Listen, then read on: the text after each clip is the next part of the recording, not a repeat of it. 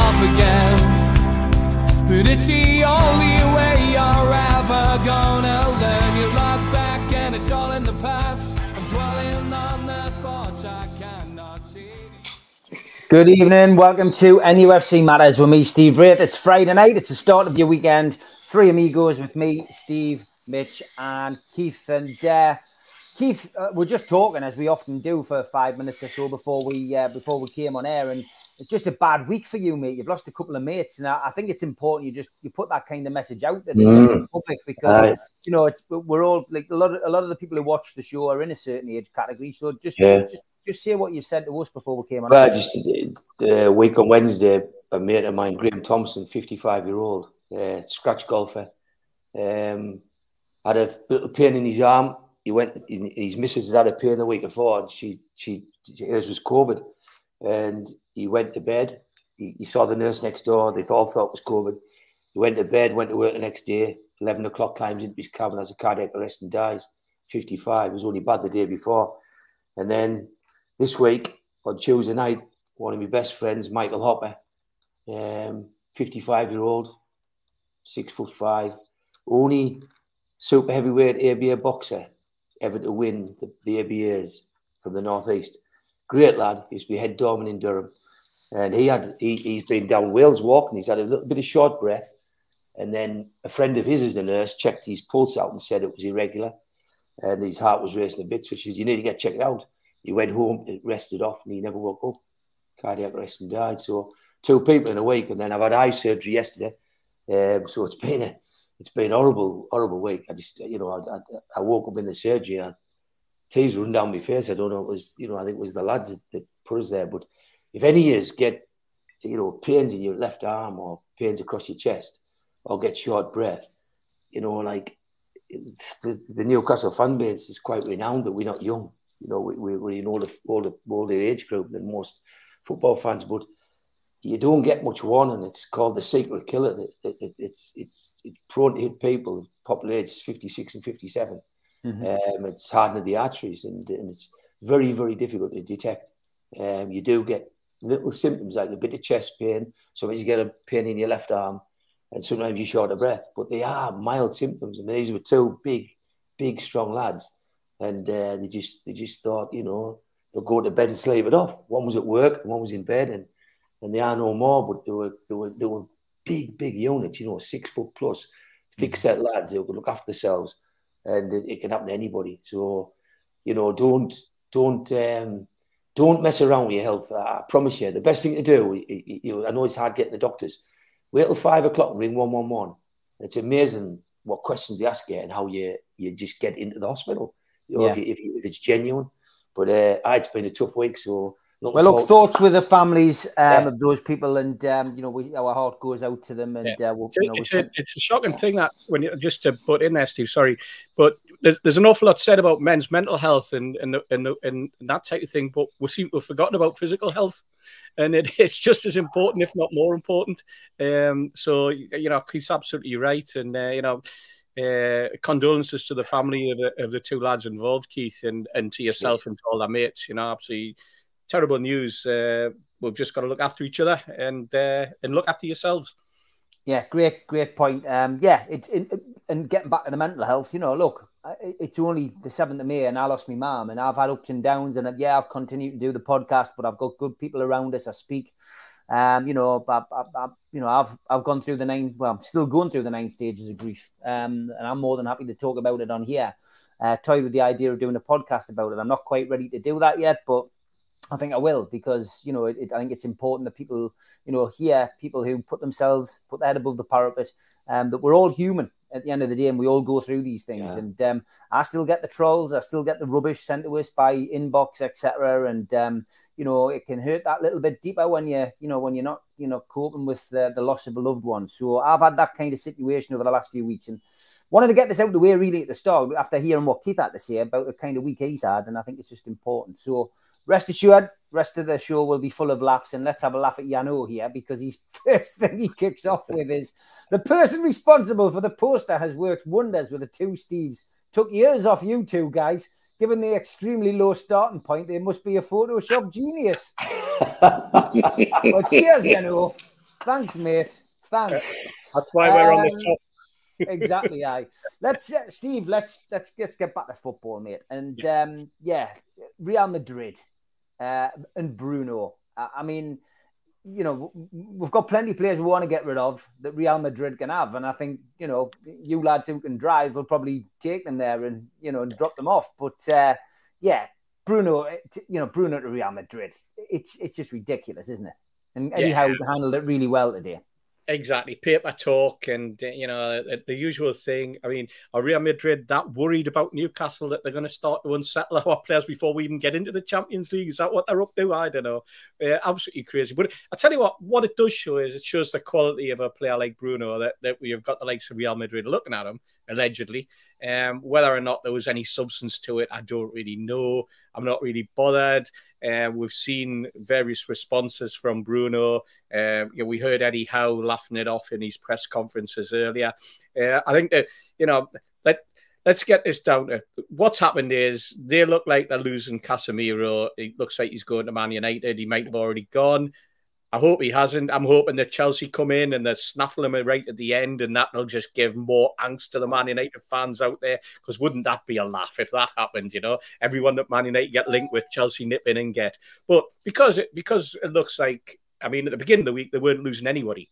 You know, there was no way Casemiro was going. He had the ear of Perez. He had the ear of Ancelotti. He was the man who's holding that dressing room together, so we're told. And then all of a sudden he gets out at 400 grand a week, and it's like, whoa, I'm away. Gotta get out the door quick enough at Madrid, you know. 30-odd-year-old, they're going to pay a ridiculous amount of money for him. They're going to give him ridiculous wages. And he's going to a basket case of a club as well. So you've got to question it all. But you know what? For me, what it does is it sets the scene for Newcastle now stepping in and keeping Bruno happy and bringing his mate, Mr. Paqueta, in. That's what it does for me. That's the way I'm looking at it. And wouldn't that be fantastic as well? Yeah, Keith, I mean, look, it's the first time we've seen rumours about one of our big-name players. I mean, ASM keeps getting mentioned. I'm sure ASM will get a mention in dispatches tonight. But, yeah, Bruno, I mean, you know, just ludicrous, isn't it, to suggest that the player that's come to Newcastle, who loves Newcastle and the fans love him, would even consider moving. And Eddie Howe stamped quite quickly on any suggestion that there could be a clause for him to leave if he wanted to. I think it's opened up all kinds for me, the whole Bruno thing. You just mentioned about getting trolls going on. I don't get any now. I'm not complaining, but I get a lot of calls. I've had 2 this afternoon from people who have mental health struggles. And one of them was really flapping about Bruno. And he said, you know, Keith, we've just got to the point where we've got a team we can build something around, and it looks like we're going to lose him. And I said, you know, we're not. It's, you know, we simply are not going to lose Bruno. And the reason we're not going to lose him is because when you've got more money than everybody else, money doesn't mean anything to you. And the only thing you're going to get off Bruno is money. That's all you're going to get. And the only way you'd let Bruno go is if there was somebody better to buy, where you buy Bruno for 40 and you get 120 for him, and you go and get that player you've always dreamt of for 120. But when you've got hundreds of billions, what does 100 million do? I mean, we're talking here petty cash in the grand scale of things. And there was a documentary on the telly about a week ago, and it was about, I think they called Tamara Eccleston, Bernie Eccleston's daughter, where she'd had a robbery, and it was £26 million worth of diamonds. And when you watch that documentary, you learn things from it, because what she was trying to express was what them things meant to her. There was things bought to her from people who are no longer here. There's things bought from people she loved dearly. And if someone come along and said to you, when you've got 26 million, if you've got 26 million pounds worth of diamonds, you've got hundreds of millions beyond that. You don't spend all your money on diamonds. But when someone comes along and says, look, I'll give you 2 million for that diamond, you just say, nah, I've got 26 million quid's worth. And that diamond came off somebody special. And someone says, well, I'll give you 2.5. No, it's not for sale. 3, no, it's not for sale. And that's where Bruno is. He's a diamond that we've picked up at the right money. But he's done something special. And Eddie Howe quoted today what he's done is he's come to a club without any clauses in his contract when we were in relegation fodder. And he came along and he said, I'm prepared to fight for me players. And he had no get-outs. There was no get-outs. So Eddie Howe's reiterated that today. Eddie Howe said, there was no get-outs in his contract. So what my message to people who are struggling with all the transfer merry-go-round is just calm down. You know, this club, it's awful to say, but have so much money that money doesn't mean the same to them. And they're never, in a month of Sundays, ever going to take 120 million off Real Madrid for Bruno. They're not going to treble the money because they'd be undoing the belief of all the lesser players, the Sean Longstaffs, the Frasers, the Almirons. They're going to look and say, shit, why have we sold our best player? Because you can't get away from the fact Bruno is our best player. He's head and shoulders playing beyond himself. And he's playing with a smile, but he's rubbing off on people. And I think the only thing this will do, I think that this will get the club to realise the value of, you know, Bruno, which I think they already realise. You know, Amanda was giving him a cuddle as she went on the pitch at the end of last season. I think they realise that, but I think what they'll do is I think you'll see this, if it's at all possible, accelerate the recruitment of Paqueta, because I think they know that by going getting Paqueta, you're going to tie a player down who's he's the jewel and he's the diamond in our whole group. So I think there will be some truth in it. There was a great tweet went on today from some people thought it was Bruno. It was from the lad NUC Bible, but they did a brilliant thing. They put that what's it called, Mitch? That film in Wolf of Wall Street. Oh, he did the Wolf of Wall Street video, which came on, and it was outstanding. You know, it's like the blokes in I'm staying, and you'll have to get a pecker or something to smash the walls down to get me out of here. And it was a good way to summarise why Bruno's here. But he isn't going anywhere. He's not for sale, and money can't buy him. Because if you took Bruno out of that squad now, you'd destroy everything you've built up. You wouldn't just take one player out. You'd take the rebuild of Newcastle back to square one. Yeah, I mean, it's pie in the sky, I think. I mean, I know Real Madrid's a huge club, Mitch, but, you know, it's a strange one, isn't it? And, you know, as I say, Eddie Howe's press conference, he batted it away quite easily, I thought, today. Everybody knows we're coming, and they'll do everything possible to disrupt You're and right. upset You're right. and stir the pot. It's going to happen. But they're not going to work. It's not working. The club, interestingly, seem to be wanting to shift away from contracts with clauses in. I had it suggested to me this week that for all their open listening offers for ASM, for example, they've also offered him a new contract with an increase in wage and all the release fees removed from the contract, and they want to move away from having players on contracts with the release clauses in them. Which I think is a very interesting way to go. It also means we hold all the power when it comes to negotiation on price. And so, look, if Real Madrid want Bruno, they're going to have to. They would have to bust a record to do it. It's not going to happen.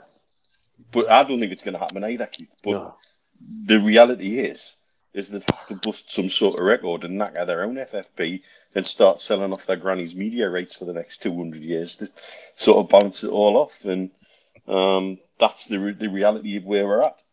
We're being dragged into these conversations because everybody knows we're on the way.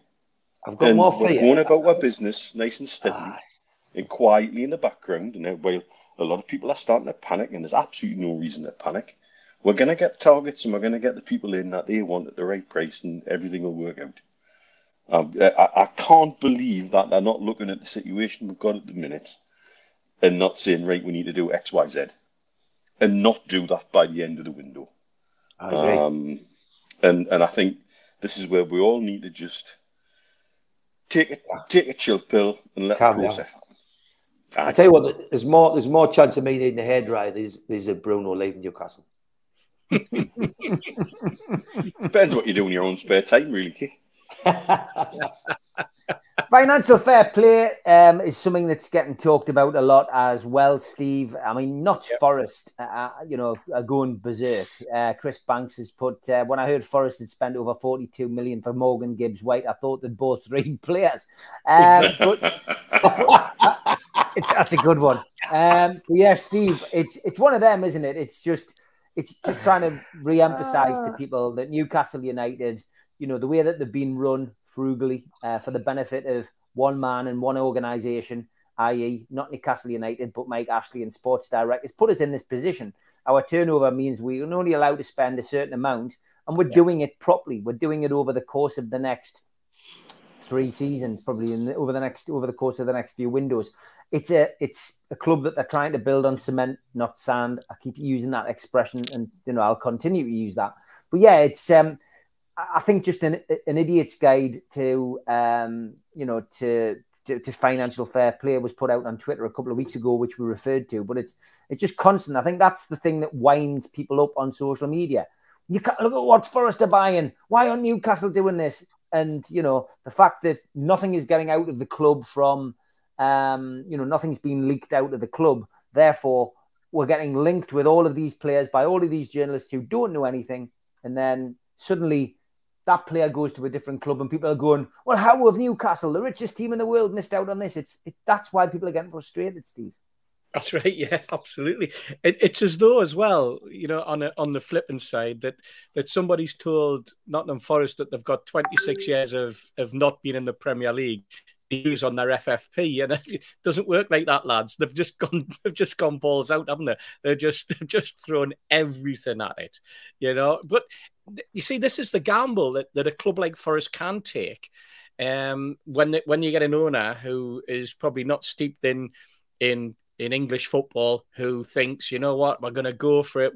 He says they're going to win stuff. He said that on the day that they gained promotion and were one of the best teams in the previous league, but didn't make the top 2, had to go up through the playoffs, didn't play very well in the playoff final. I mean, they'd had a fantastic run all the way through. They started off the season rock bottom and managed to get into playoffs, and then they managed to win the playoff game. And the first thing he said was, we're going to win a cup. We're going to do this. We're going to do that. And now he's throwing the money at it left, right and centre. One of the worst teams we've seen at St James's Park in a long time when we played them on the opening day. If ever it was men against boys, it was that fixture. But they just seem to know that they didn't play that well on Sunday. I watched the game against West Ham. The crowd were fantastic. Naturally, it was their first time in 26 years back in the Premiership. It's a fairly decent sized crowd. It's a decent ground. It's a kind of Premier League ground as we know it, and it's steeped in that history. But as I listened to Martin Keogh talking earlier this morning, he said, you go into Forest and it's a mixture of modern and oldie worldy. There's something about it. And he says, you walk into the boardroom and there's like a sideboard from somebody's dining room. And then on the sideboard, you've got the 2 European Cups, and it's just like weird, it's a whole dichotomy. But this guy's got in there, he's got excited, he's throwing money at left, right, and centre. And I suppose the big gamble for him is that because the rules haven't been changed yet, is if they do go down, they'll get a massive parachute payment that'll cover it, and then they'll come straight back up again because he's bought quality, depending, of course, on what the release course is in some of those players that they've bought. The very thing that Newcastle are trying, as Mitch has insinuated earlier, that they're trying to remove. So it's as though they're playing fantasy football at the moment there. I mean, no manager, I don't know about you guys, but for me, no manager worth his salt would go into a season with 16 brand new players. This is the sort of thing that happens when a non-league club collapses, goes down into 3 divisions, and then there's an entire new bod come in. It just doesn't sit right for me. It seems a crazy thing to do, and I'm not seeing many outgoings at Forest either. So God knows what's going to happen in the next fortnight when they're trying to clear out probably 30 players or something ridiculous like that. It's fascinating, but. I'm just glad I'm not a Forest fan because just trying to keep track on who's in the squad, who was signed this week type of thing. Far better to do it the way Newcastle United have done it in my eyes. Yeah, Keith, it was an interesting one. The Toon Tell Tales put up here. He says, Steve, we've got to talk about what Keith Downey said today, saying the Toon only offered 20 million for Maddison plus add-ons because we only have 20 million in the bank left for transfers. I mean, I'm not sure what Keith Downey's source was, if that's what he did say. I mean, I've been busy all day. I've not caught up with anything on social media, not seen anything like that. I mean, Keith Downey tends not to put out rubbish, and if he has said that, then that is interesting. But yeah, I mean, what's your take on the whole, you know, the whole situation at the moment, the financial fair play and the situation we find ourselves in. I think when you talk about Newcastle, I think somebody said this today, said, you know, Eddie Howe's just turned around and said he's only looking for one more player. And I said, right. And he said, Keith Downey says, I said, first of all, like, Keith Downey knows his stuff. But when the takeover went through, takeover was passed on a Saturday by the Premier League. And on the Wednesday, 5 days later, Keith Downey was still on there saying the EPL have yet to agree to pass this deal. So he doesn't know everything. And he is a credible journalist. And he does tend to say what he believes and what he gets told. But when do you expect Newcastle to turn around and tell the journalist, oh, we've got still got 150 million to spend yet, mind, and we're still looking for 5 players? Why would they do that? Where's the benefit in telling somebody what you've got to spend, how much you're prepared to pay somebody, and how many players you need? So for me, I still think we'll get 3 players in. I still think we'll get 2 permanent signings and a loan deal. But anyhow, Newcastle United's owners are going to gain nothing by telling any press exactly what they're going to do, when they're going to do, and how much they're going to spend. So in reality, what I love about Newcastle now is none of the press know. None of the press know exactly what's going on. None of them.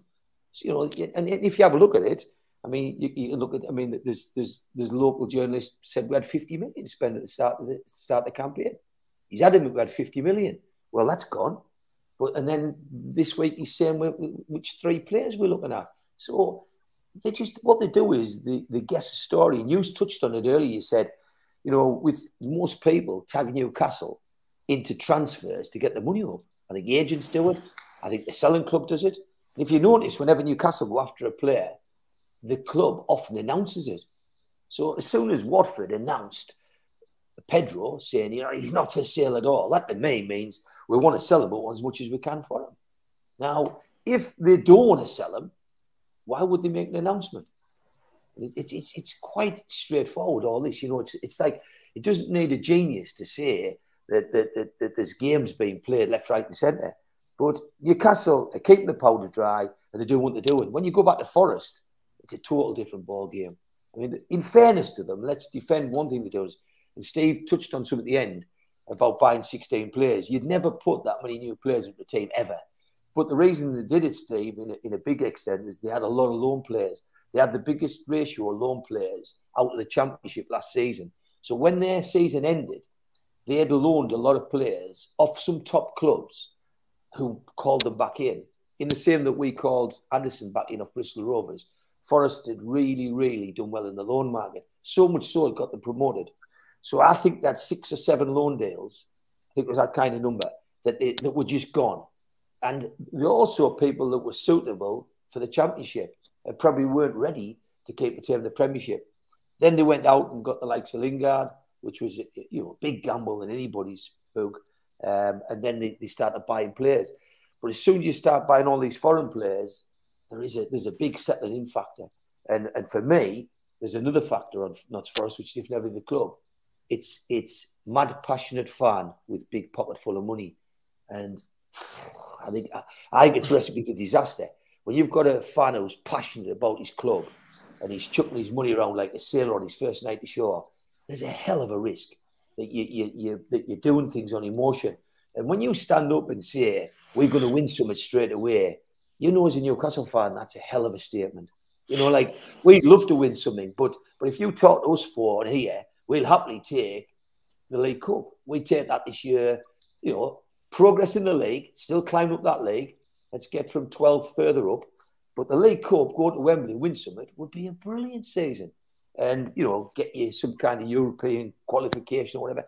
When a man comes up with a team that basically didn't look like they were going up for a lot of the season, but they get up, well done to them. I hope they do well. I think the fact that they've spent, you know, I've got a soft spot for Forest this year that you don't want to see them go back down.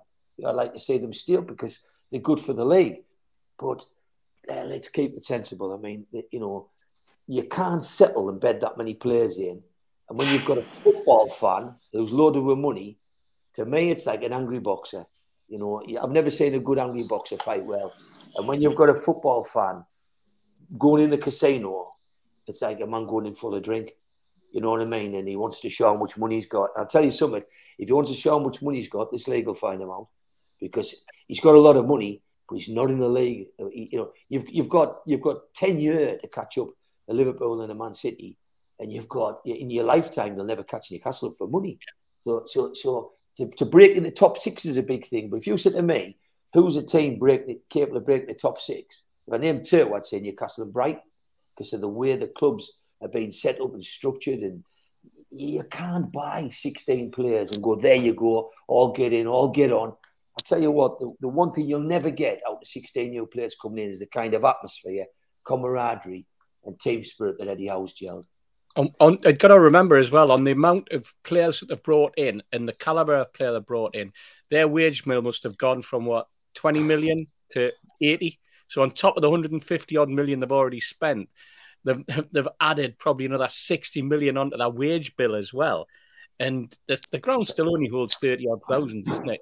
So you're thinking this is where they've basically spent everything that they've been given, before they've got it. This is the gamble. This is the worry that people do this type of thing, And this is where you're looking at the control, and everybody's just going, "Oh, well done! Yeah. You've bought 16 players." Absolutely crazy from a financial position, looking at it for the stability of your football club. Weird. He's the one has taken the immediate financial future of that club and stuck it on red in the casino. He is the drunk He is the drunk Chinaman in a Macau casino. He really is just going for it. And if it comes off, it'll be spectacular. Yeah. And if it doesn't come off, it could make Stuart Donald and Charlie Methven look like financial geniuses in the football world. And I think that's the real. People really aren't calling this as it is. It's a huge gamble, and he's banking on getting. He's banking on getting the parachute payment, and they're already talking about adjusting parachute payments soon. He's banking on getting that as the stopgap to get them out of trouble if they go straight back down. It's frankly ridiculous, and everybody who's applauding it really need to give their heads a shake, because it is not the way to run. No, because he wants 10 million and nobody's prepared to pay 10 million. Exactly. And so he's holding out for the deal he wants, and that again should tell you everything. And I think if you look at how he doesn't get silverware, he gets to stay up. That's if he wins. But saying we're going to get silverware, there's only really there's 3 trophies, isn't there? There's the Premier League, the FA Cup, and the League Cup. And do you not think Arsenal are going to do the brains in to win the League Cup? Because I do. I think in the later rounds you'll see the teams get stronger and stronger. But I think the Man Uniteds of the world are going to try and do it. And just to say I'm going to win something, that's crazy. That's a stupid statement, because we're going to fight them tooth and nail for every one of those trophies, and hopefully compete with them in the 2 cups. But when Newcastle, they've got a far better team than Notts Forest, and it showed on the first game. So why say that? And I hope for his sake he stays up. But Mitch has hit it bang on the knuckle when he says, if you want to go to a casino, go to Macau. That's where the real casinos are. Go in there. And they'll find out how much money you haven't got, not how much you have got. That's exactly what he's doing. And people worrying about how we're playing it. Well, I'm sorry. I think I'd rather be in our shoes. Really, I'd agree. A lot of people saying we can't find anything on Keith Downey. I mean, look, as I said, I've not seen any news today, so we're going off what one of our contributors in the chat said. It could be true, it could not be true. I don't know, but if it's not on his timeline, I would say that he probably didn't say it. So we will wait and see what comes of that. This has got to be my message of the night so far from Ron Bennett. He says, I saw Mr. Hasty picking dog shite up outside the corner house on Wednesday. He didn't wave when I tooted.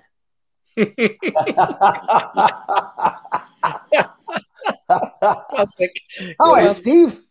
Oh, if you've waved, you might have slung the dog shit at him. Exactly, Dog meat around the road. You know, wave to your fans, like, for God's sake. I did I tell you what, I did hear somebody toot, I must admit, and by the time the speed that they drive along that road, I didn't notice who it was. So, Ron, you were speeding. Apologies, Ron. Apologies. You were speeding, Next time Ron, I'll leave the dog shit and wave. No, not council. Shit, no. Oh, it's a classic. Okay, good stuff as always. We've got plenty to get through on the show. All your usual favourites. Let's start with this one.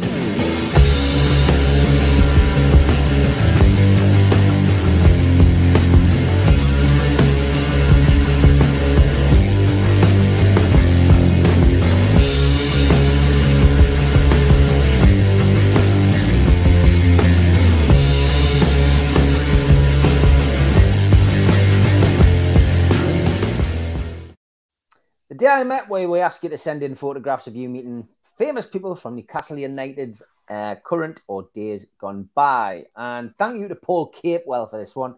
I'd love you to put this on Day I Met. It's not every day you get to kiss the Messiah.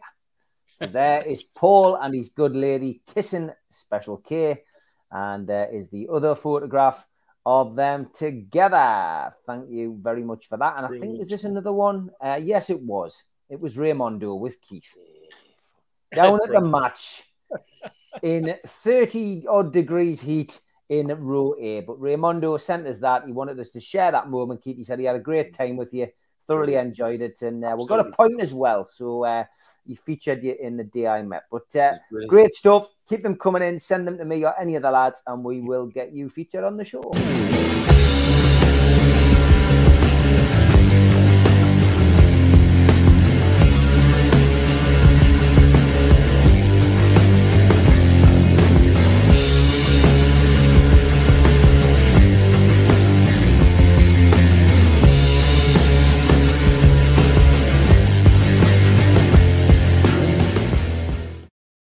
Now, I'm not going to start talking about the man's game. We did that on Wednesday, and that nearly got into a proper mess.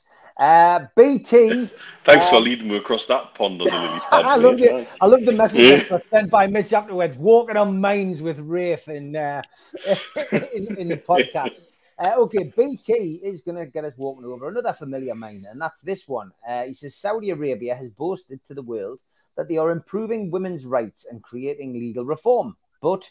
there is no question with this abhorrent sentence that the situation is only getting worse. We call on the Saudi Arabian government to immediately and unconditionally release Salma al-Shihab.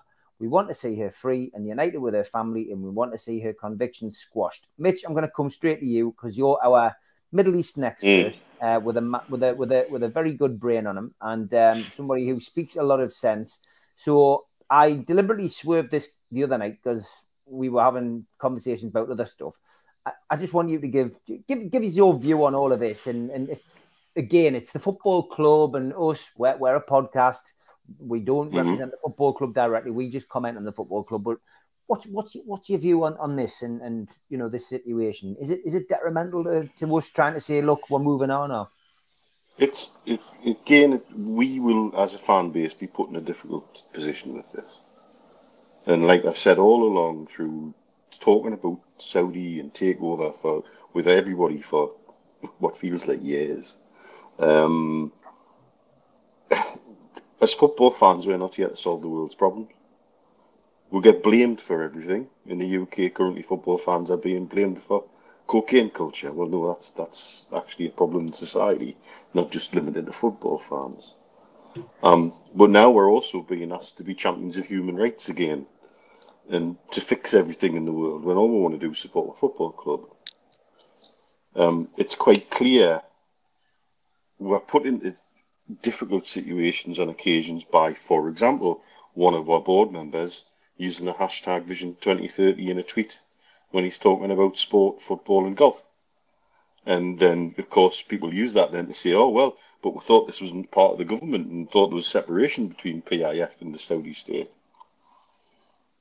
When it comes to sentences like that, like the one you're describing, we're commenting on a legal system in a different country that works in a different way. And it is different. And even the legal system here in the country I live in the UAE, is different. 2 weeks ago, there was an Australian lady deported for a post she made on Facebook. you do have to be careful how you use social media out here. It's quite ironic in that, however, my personal Twitter account, for example, I wouldn't run it the same way I run it if I was in the UK and still had a UK General Dental Council registration, because of some of the more spicier and near the knuckle tweets that I put out would get me in trouble with the General Dental Council, probably, believe it or not. So it happens in the UK too. But obviously the sentences and the outcomes are very, very different. But it's also very difficult to comment on the legal system of a different country. It just doesn't work the same way. And that's not to say we can't object to it, and it's not to say we can't ask questions about it. And I think as a fan base, this is the unique position we have. We can have people within our fan base who can actually write sensible, level-headed comments and ask sensible, level-headed questions coming from the right, with the right heart and the right frame of mind, with no malice and no means to attack, but to actually ask Saudi Arabia to think twice. I think the profile of this case, because I think the lady's got connections to Leeds, hasn't she? In Leeds University, I think she's a. I think so. Yes. Yeah, and I think you'll find this is one of those cases where somebody will intervene somewhere along the line and things will change. And I think Saudi Arabia would be very keen to push that as a good news story if that was changed. And it's the kind of thing I think may happen. But it's a very difficult situation for us as the fan base, because he has another stick for people to beat Newcastle United with. He has another stick for people to ask us to ask the right questions. And it gets very, very complicated again. And as a fan base, I think we'll get used to it, and we are getting used to it. But it doesn't also mean we should ignore it. We can't just blindly stop and let things happen without the opportunity, perhaps, to raise questions. This is the kind of thing where if Amanda Staveley wanted to step in and ask a question on, in that respect, that I think that's a wonderful conduit to be possibly used, because the connections to people in senior positions within PIF are quite clear and apparent. Just look at our board. And so questions can be asked that will go further in the tree. And I think that's the fair and right thing to do. I think as a fan base, we've just got to be not seen to be ignoring this and dismissing it, because then it's very easy to say, it's just sports washing and use it blind to it all. We're very aware of it. And in this region, Saudi are very keen to be promoting the fact that they are trying to move to change, and things are changing. But what people are asking Saudi to do is a generational change in 5 minutes, and that's not going to happen either. It's within a generation we were still hanging people in the UK. It's in a generation we were still putting single mothers in mental hospitals in the UK. So those kind of changes come, and they come to every society in different ways, because every society keeps its own character and religious background and legal background. But I think the change will come, and it is coming. The Dubai I live in now is very different to the Dubai I moved to 10 years ago. I can tell you that straight away. And it's still changing and evolving, and Saudi has a lot of catching up to do to us here. But at the same time, I think the will is there, and I think it will be wrong of us just to ignore this situation. And I think it's to ask nice questions and fair questions. It really... I think it really is important as a fan base that we're not just give a free hit to somebody to say, oh, you've all been sports watched and you're just ignoring this, because I think that's not right either. Keith, I'm going to come to you with a question here that Steve Middlemas has put out. Ben Jacobs, one of your people who, when you first came on the platform, you'd have a bit tete-a-tete with him. It was probably one of our most watched shows during the pre-takeover days. But he keeps saying that it would be more beneficial if somebody from PIF came out and said something. And that's what Steve Middlemas is suggesting here, Keith, that PIF could maybe communicate. They are the majority shareholders at Newcastle. They own the club. Would it not make more sense that they come out and say things, not about this particular issue, by the way, but just in general? I think it's a good point that Steve Middlemas brings up, because if PIF came out, I guess you've got to remember that PIF have made a statement that they are separate to the government. So if they speak, its logic would follow that they would only speak on behalf of an investment fund that's invested in Newcastle and not as the Saudi government. But that's my problem, because this lady targets Newcastle fans. And I've got to tell you, if you look at me as an ordinary Newcastle fan, I've got far bigger pressing issues in my life than worrying about what she's worrying about. Now, clearly that's massive to her. I respect that. I've got a lot of respect for it. That is something that ticks her list. It's big. Go and speak to the people who are doing it, or that can do something about it. Because Newcastle fans can't do anything about it. And coming to us, it's just an absolute waste of time. Because all you're doing is you're lobbying people who's if you said to me today, what concerns you as a British person living in Britain, I'd say the fact that a guy, 87-year-old, can't go down the street in a disability chair without getting stabbed to death. That bothers me a lot more than what's happening in Saudi Arabia, because I live in England. So why would it not? Why would I not be more bothered about a man? I mean, it would upset me if a man was 50-year-old in a disability chair and get attacked, because I think ageism comes into it. He's 87. A disability comes into it. He can't run away. He's in a chair for a reason. So I'm more concerned that I live in a country where you can't go down the street in a disability chair at that age and get an allowance for it and a recognition to say that guy needs a chair to be mobile, and that guy's of the age, he's got to feel safe. So I'm more bothered, and I get on a high horse, I get in a boxing eye corner about that man not being able to live safely than what I would with what's going on in Saudi Arabia. Because I'm not from Saudi Arabia. I've never been to Saudi Arabia. But if it bothers you so much and it bothers your family, then get off your ass and go to Saudi Arabia and speak to them. Or go and lobby in the proper format. But where does lobbying, let's suppose the man who did that murder supported Gillingham. Are you going to go and brave Gillingham's doors down and say it's your fault you support Gillingham? No, it's the man's fault who brought it on himself to attack somebody in the street that age and stab him to death. So what I can't understand is, what the hell has this got to do with the average Newcastle fan?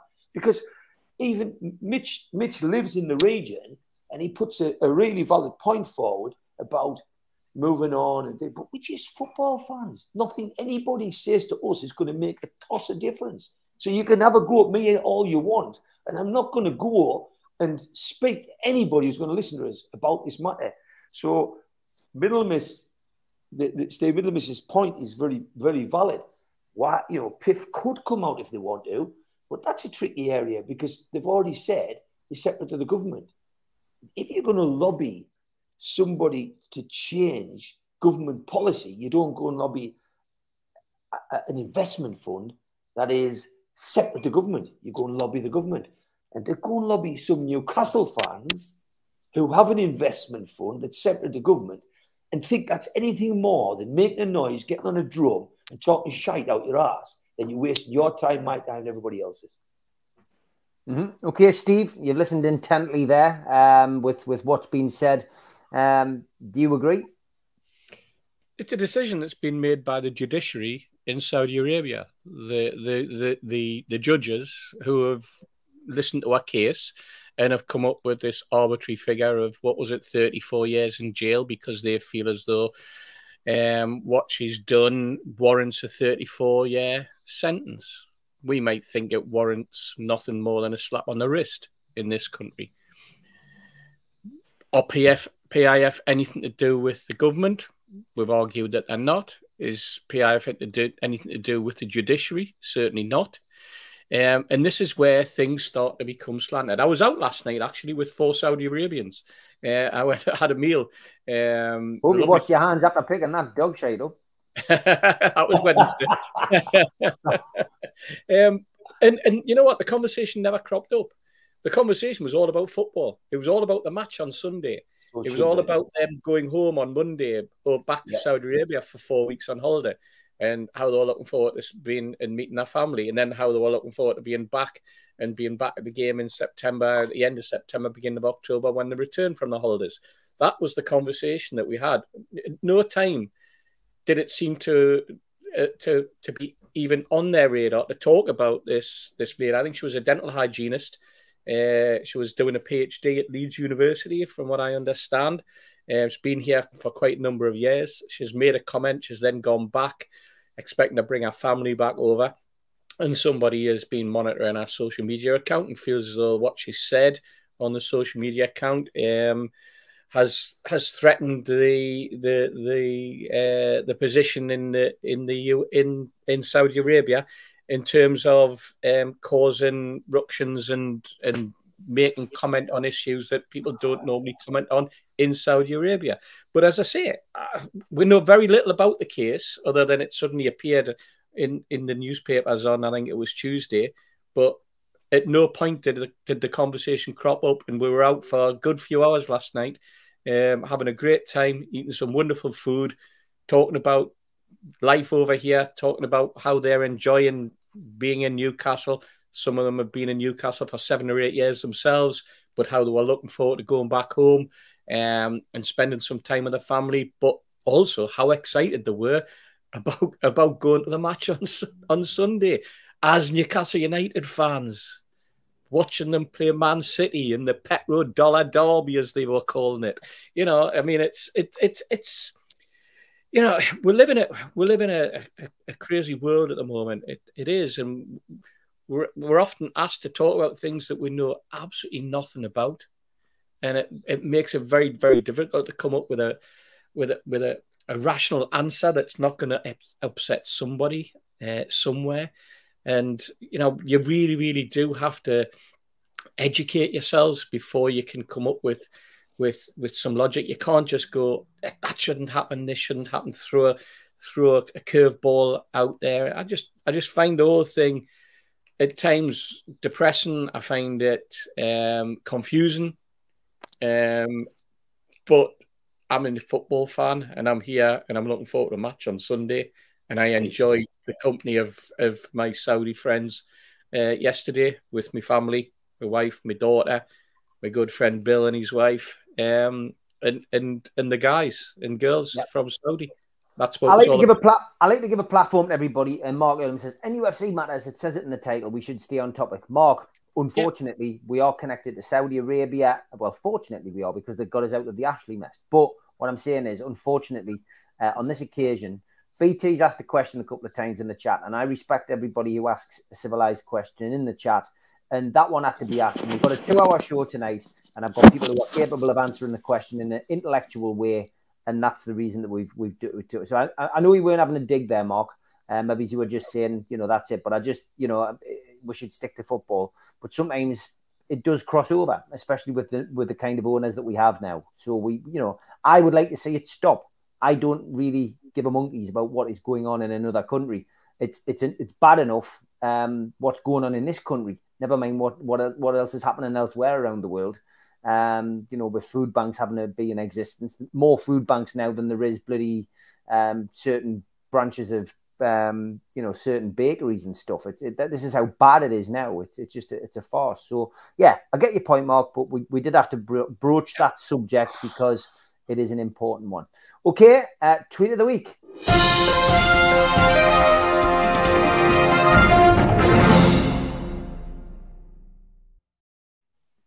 Yeah, tweet of the week. We've had lots of these sent in. Thank you. And it's a very Manchester United theme this week. This one from Wayne Bennett with a Manchester United fan deciding now that he's going to support Manchester City. Brilliant, Wayne. Love that one. Then we've got this one from Wayne as well. A young kid sitting on Santa's knee. What would you like for Christmas? A unicorn. Be realistic. Man United have finished in the top 4. What colour unicorn?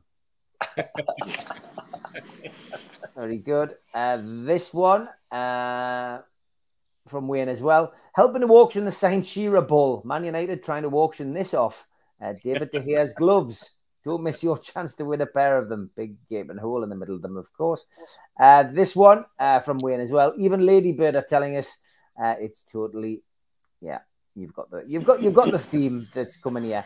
This one was a little bit more subtle from Troll Football, courtesy of Wayne. The Premier League race, as you can see, Chelsea ready for the off. Arsenal, Liverpool, Manchester City, and Manchester United facing the wrong way.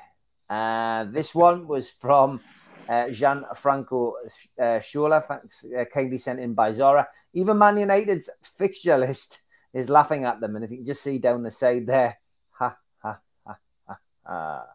very good. Sky Bet Championship, although it wasn't them, I have to point out, but I was sent this one in.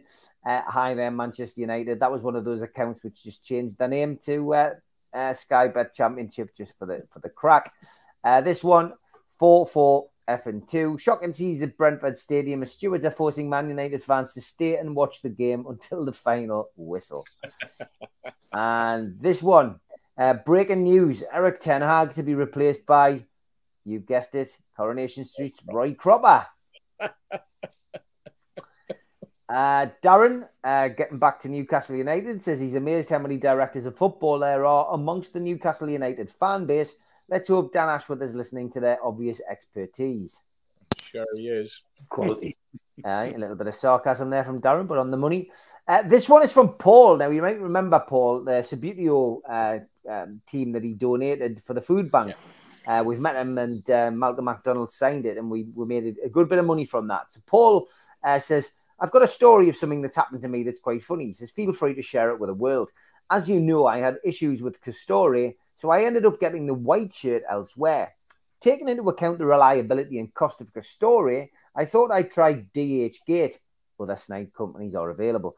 For the Ben's home kits, £40 for 3 kits with Bruno on the back. Bargain, I thought. Look what turned up. 3 bloody Everton kits. He's got no luck at all, poor Paul. Tried Castore, the legal route. Then he's gone down the route of DH Gate and unfortunately come a crop there as well. This one from Wayne, Nick Pope. Very good. Following on from the madness that was going on Twitter last week. This one was on Rob Lee's Facebook. I'm friends with Rob on there. Happy birthday, Alan Shearer. Both looking older, son. Very good. Nice of him to use the Newcastle Legends photo there as well with the Newcastle Legends badge. Great to see our regular, who was in the chat tonight, I believe, Jimmy Moore, looking well. Finally home, a few antibiotics, £12 later, but at least I get to enjoy the match at home. Thanks to everybody for the well wishes. Jimmy, it's great to have you back in the chat, mate. I've seen you down there in the last few days and making yourself at home again, and just hoping that everything works out for you, Jimmy, because obviously it's great to have you as part of the NUFC Matters family. Hopefully one day as well, we might be able to get you across here and maybe even get you at a game. Who knows? It would be great to see you, mate. So carry on the recovery. Great to see you, mate, and welcome back to the chat. This one from Zara, NUFC Blue Star tweeted this one. Declan Rice is the best midfielder outside the top 6. I'd say Bruno disagrees with that. This one from Dean Woods. The Benz had his photo taken with Super Kev at the South Shields match. I am wounded. Of course, he's manager at South Shields. Miriam O'Connell, that stupid walk when someone's mopping a floor and you know you're going to walk over it, but you don't want to see how sorry you are to be walking over it, so you make yourself look like you're walking over hot lava. Yeah, I think we've probably all done that before. We know that one, Steve. Definitely, no doubt about that.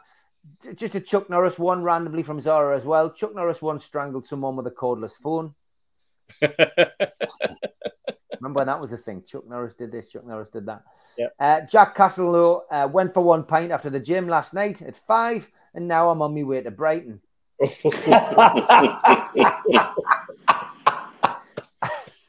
had a good time. It was great. Burger King, you all right there, admin? Besides Jordan Pickford is England's number 1. Burger King replied, imagine being this wrong. Pope is the clear king. I went on for days. This one, the Rockcliffe Files. Yeah, I've met him a couple of times. Good lad. This Villa Everton game's like watching two well-dressed pensioners dance to the organ in the Blackpool Tower ballroom.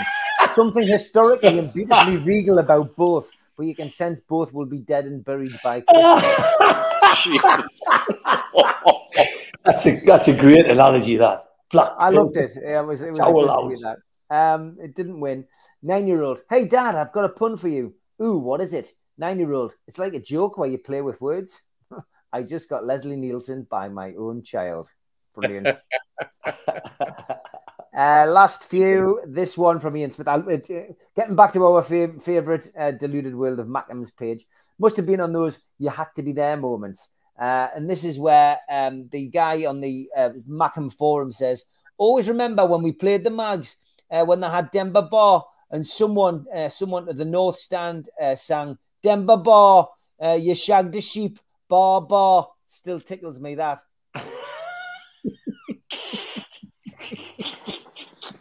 Honestly, these Mackhams. Honestly, get yourself onto the Ready to Go message board. It is brilliant. Just honestly, there's hours of endless fun on there. Well worth watching. There's no doubt about it. This one, yeah, we've had Jimmy. Sorry, this one. We're just showing you what it was like down at Brighton. I know Keith was down there, but this was a great tweet. Shared the points, shared the sun cream. Quality from Brighton and Hove Albion and NUFC supporters this afternoon. That was actually a video clip. If you check out the guy from Brighton, you just see the Newcastle fan lean over and hand him the sun lotion. Fantastic. It's just and the feedback that I saw between fans, Holly Blades in particular, and a couple of others, just a proper feel good factor between the fans and how much they love going to each other's grounds. This was good as well from Kenny Hattle on Facebook. Shut up for president. I don't need to read the name out. I think it's quite obvious what he's called. Unfortunate surname. And this one, Miguel Delaney is possibly the stupidest man to think he's never wrong. Miguel Delaney then replies, please point out to me where I've been wrong, James. This should be good. And then Arjun goes, well, he's called Dave. They drop that down for one.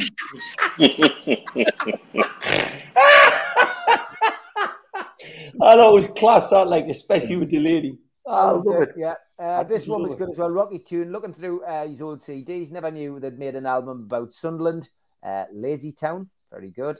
Yeah. And this one, Michael Holden. It's actually going to be cheaper to go to the World Cup than it will be to stay here with the heating on. Very true. This one from Nick Pope himself. Nick Pope, when he finally got his Twitter account on. Brilliant. Last two then. Lucy Nickel, I've just discovered Nordic space-saving hangers, and I haven't felt this excited since I saw The Prodigy live circa 1996.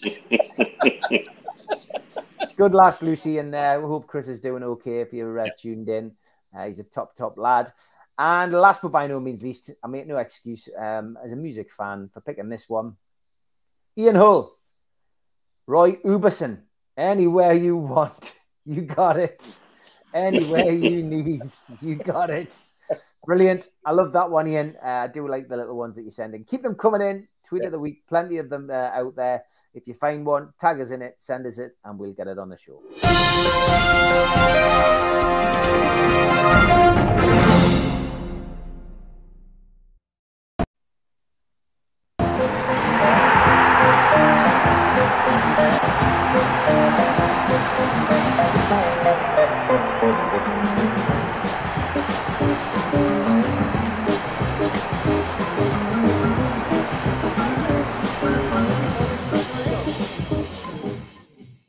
I thought I'd better play his theme music because he's coming in a bit early because I'm not here on Monday. I'm having a night off. I'm actually at a wedding on Monday, of all days. So he's not got his show. So I've got him in to do a full hour. Here you are, Borough Mag. How are you? I'm all right, mate. 6:15, you said. I know. Well, I did the tweets of the week dragged on. I've got to keep. Have we? Can I just check if we got all the intellectual, political crap out the way, and now we can just get on the movie? Is that what we've done? Yeah, that's why we brought you on. Good. Lower the tone. Yeah, look, good to have you on, Joe. We'll do your tune tips a little bit later on. Yeah, you've been listening to all of that. Give us your opinion on it. I mean, you've coined it really. It does drive people up the wall, doesn't it? A little bit. We're just interested in football, mate. Yeah. Well, I just listen to the perfect sense that you've been talking, Steve. I actually texted Keith just as Keith finished what he was saying, and I thought it was absolutely spot on. Steve, we say it time and time again, don't we? Yes, we've got to be aware of these things. We are owned by Saudi Arabian, Saudi Arabia ultimately. But for me, there was a comment in the chat that basically just said, what's this got to do with NUFC? And that's where I lay my hat, Steve. I think I can see why PIF might, people might think PIF need to come out and say something. But as Keith said, this whole takeover essentially was about trying to prove that they were a separate entity and weren't related at all to the government or therefore the laws of the land. So as far as I'm concerned, the lads have said it all, Steve. I think the sooner we can get back to talking about Manchester City and leave the politics to the politicians and the legalities to the lawyers, the better for all of us as football fans, I suppose. Why, aye. Okay, let's get back to football. Steve, Carl McVeigh asked a question earlier on. He said, out of all the players, 693, who we are linked with, who do you think we're going to get? I mean, obviously some of them have been sold with their clubs now. Pedro seems to be one that Newcastle are going to push until they get him over the line. But there are other names. I'm not going to, just off the top of your head, Steve, in recent weeks, who we've been linked with. Who do you think is more likely to end up at Newcastle within the next 2 weeks? Paqueta. Yep, that's who Pedro, do you think? Pedro, possibility, but as I said on Wednesday night, I see Pedro as one of those players who, the price is getting higher and higher, but I still see him as somebody for the future. For me, Paqueta, he would give you another dimension. He can play on the left, he can play on the right, he can play as a number 10. He's good with both feet. I think it provides you cover for a striker. It gives you that he can play off let's say a Chris Wood if Wilson was injured, but he can slot in on the left if you want to swap him for ASM. You swap on the right if you wanted to swap him for Almiron. He can play alongside in a holding role in midfield. He's just one of those players that has. We used to call him versatile. He's a Brazilian with 33 caps, and he's a quality act. And I just think that the way that Newcastle have been playing, and I think the style of football that we want them to be playing, I think he's the perfect fit. I think the other lads, you look at all the other lads who have been linked with, is it Nunes or was it Ramos? Sorry, and the others, they're all around about the same age, 20, 21. They're all future players. I think it's Newcastle United speculating to accumulate. And they're all very much of a muchness in terms of goals scored in their career to date. None of them have made that many appearances either.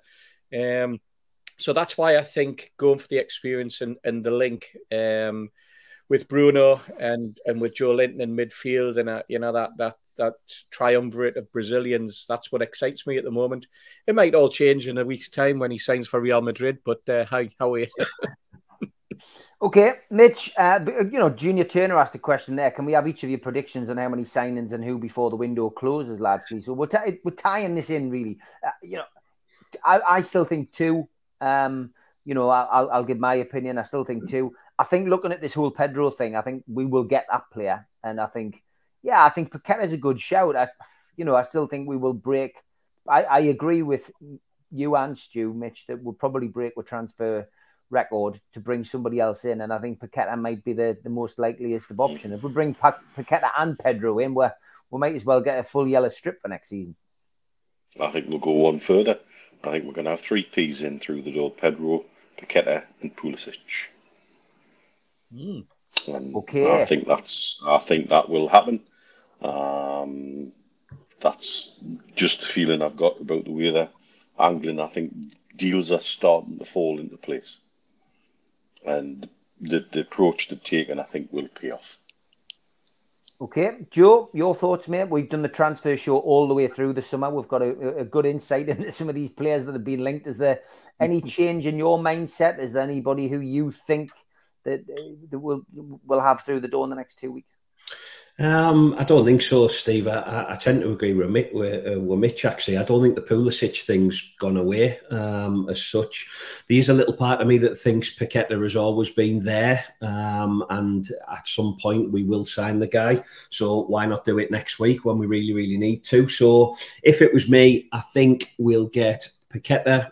I'd like to see Pulisic, but I think if we're getting the guy from Watford, I think it'll be Paqueta and Pedro, and then Callum Hudson-Odoi will come in on loan.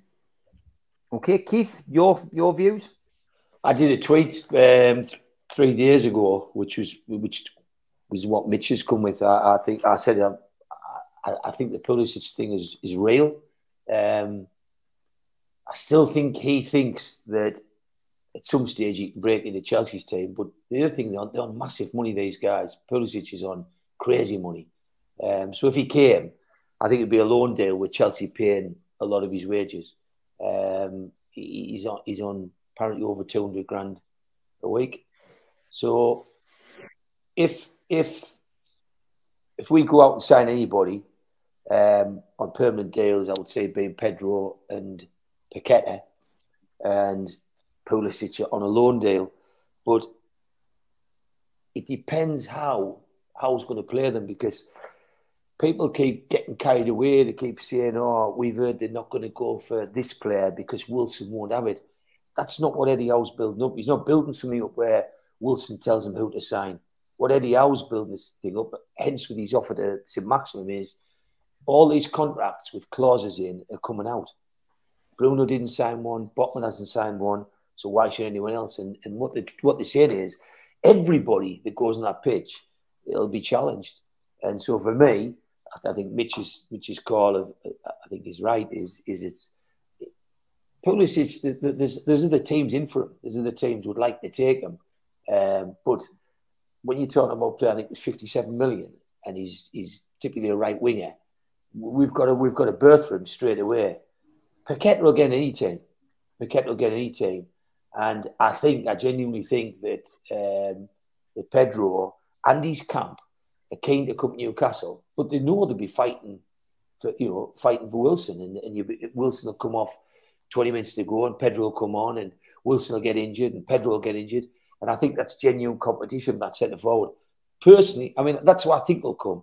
Personally, from what I've seen of Ramos, Steve's touched on Steve Hasty. Yeah, I mean, he looks a real player. Like, I think in 5 games he scored 4 and made 3 or something. You know what I mean? He's got a crazy record for the start of the season, and he played with Núñez last year. So I think Ramos looks as though he's going to be a real player. But this coaching squad, if they look at Pedro, it's because he's got massive potential. When they're talking about, I heard today that there was a suggestion that 27 million had been accepted. So I think that, but don't rule out what George did at theirs, because Newcastle, Amanda Meader were down there at the game as guests of the owners. There's a closeness being built up between Newcastle and Chelsea. And Hudson-Odoi, the rumour is that Hudson-Odoi fancies a stint at Newcastle. You know, it's been on tonight. There's somebody quoted on here that Pulisic fancies Newcastle. So I could see us taking 2 players out of Chelsea. And I wouldn't rule out 4 players coming in.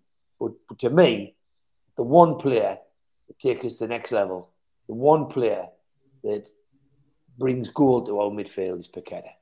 Get him signed, get him in. And his money is if his money's 34 million, like, you know, I tell you what, it'll be a lot more than that for the World Cup. So that's my predictions. Yeah, Life Goals is on a bit of a mission in the chat, going on about Newcastle. Are Newcastle trying to sign players on levels of attractiveness? Interesting suggestion. Like, yeah, in that case, he suggests that we potentially might sign Maddison as opposed to Paqueta. But then, you know, some people might fancy more of the Paqueta look than the Maddison look. Life Goals, I don't know. I think Maddison's deal's gone. You know, unless Leicester drop to levels. But when you see a bloke going to Notts Forest, who's got 1 cap for 44 million, it's ludicrous. You know what I mean? When you see him go for 44, you can understand Leicester wanting 60.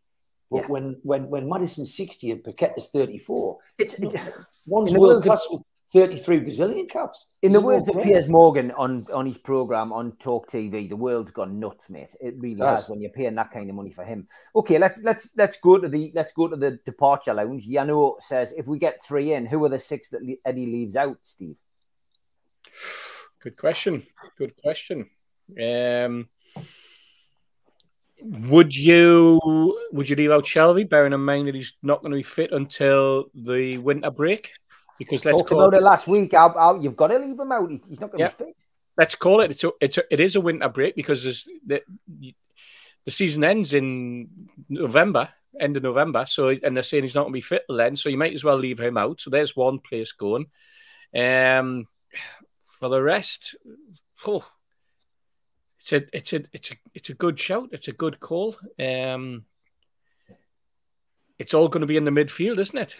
Where there's going to be a string of players. We've already got rid of a couple. You know, I mean, we've saw Kieran Clark leave, and yes, he wasn't in the squad, but we've seen Gale leave, so he's gone. I wouldn't be surprised if somebody came in for the likes of Lascelles, to be perfectly honest, because I don't think Lascelles is the sort of player, given his stature, who would be willing to sit around, not getting in ahead of Byrne, ahead of Botman, ahead of Shaw. You know, so I think that there's a possibility there. I can't see Fernandez being part of the squad. That's another gap. And after that, then you're starting to talk, will Matty still be there? You know, Sean, for me, will be there. Will Matty be part of it? It's you know what? Then you're looking at Eddie likes Murphy, doesn't he? I mean, Murphy seems to be the first player he brings on. He likes Murphy and his attitude. But again, Murphy's going to be a bit part player with some of these players that are coming in. And would Murphy be looking for a move away? Or would they be looking to move him on? I think this is where it comes down to even Fraser, for example. Does he have a spot? And I think it's a case of whether or not the players are going to be left out and shipped out, or whether they're going to be left out like happened last season with Kieran, and just not part of the squad and just told, well, you know, you can pick up a wage, or you're gonna be around, but not around, if you know what I mean. Or whether they're actually got offers in for players and they're just waiting. And that's why I think somebody implied earlier there that the last week of the transfer window at Newcastle could be very, very interesting. Could be almost like a steamroller going down a hill, couldn't it? You know, like it could be absolutely, you know, monumental in terms of where the club's heading. And there will be players. We've got the added problem with the goalkeepers as well. We've got 4 goalkeepers. Gillespie, the one that misses out. If the other 3 remain, we know that Pope's now number 1. So where does that leave Dubravka? Little places that you could have seen Dubravka going, like Leicester, for example. They've suddenly gone out and bought goalkeepers as well. So I just find this is why I keep implying it. This is why Eddie Howe gets paid the big money and we go to watch, because it's his decisions, not ours, at the end of the day. Yeah. Okay. What's your views on the outgoings, Mitch? I think you're going to see a flurry of activity as the window starts to close. And I think we'll be active on both incomings and outgoings, so I think we'll have to be. As Steve's alluded to, it's tough choices, but that's what they paid the money for.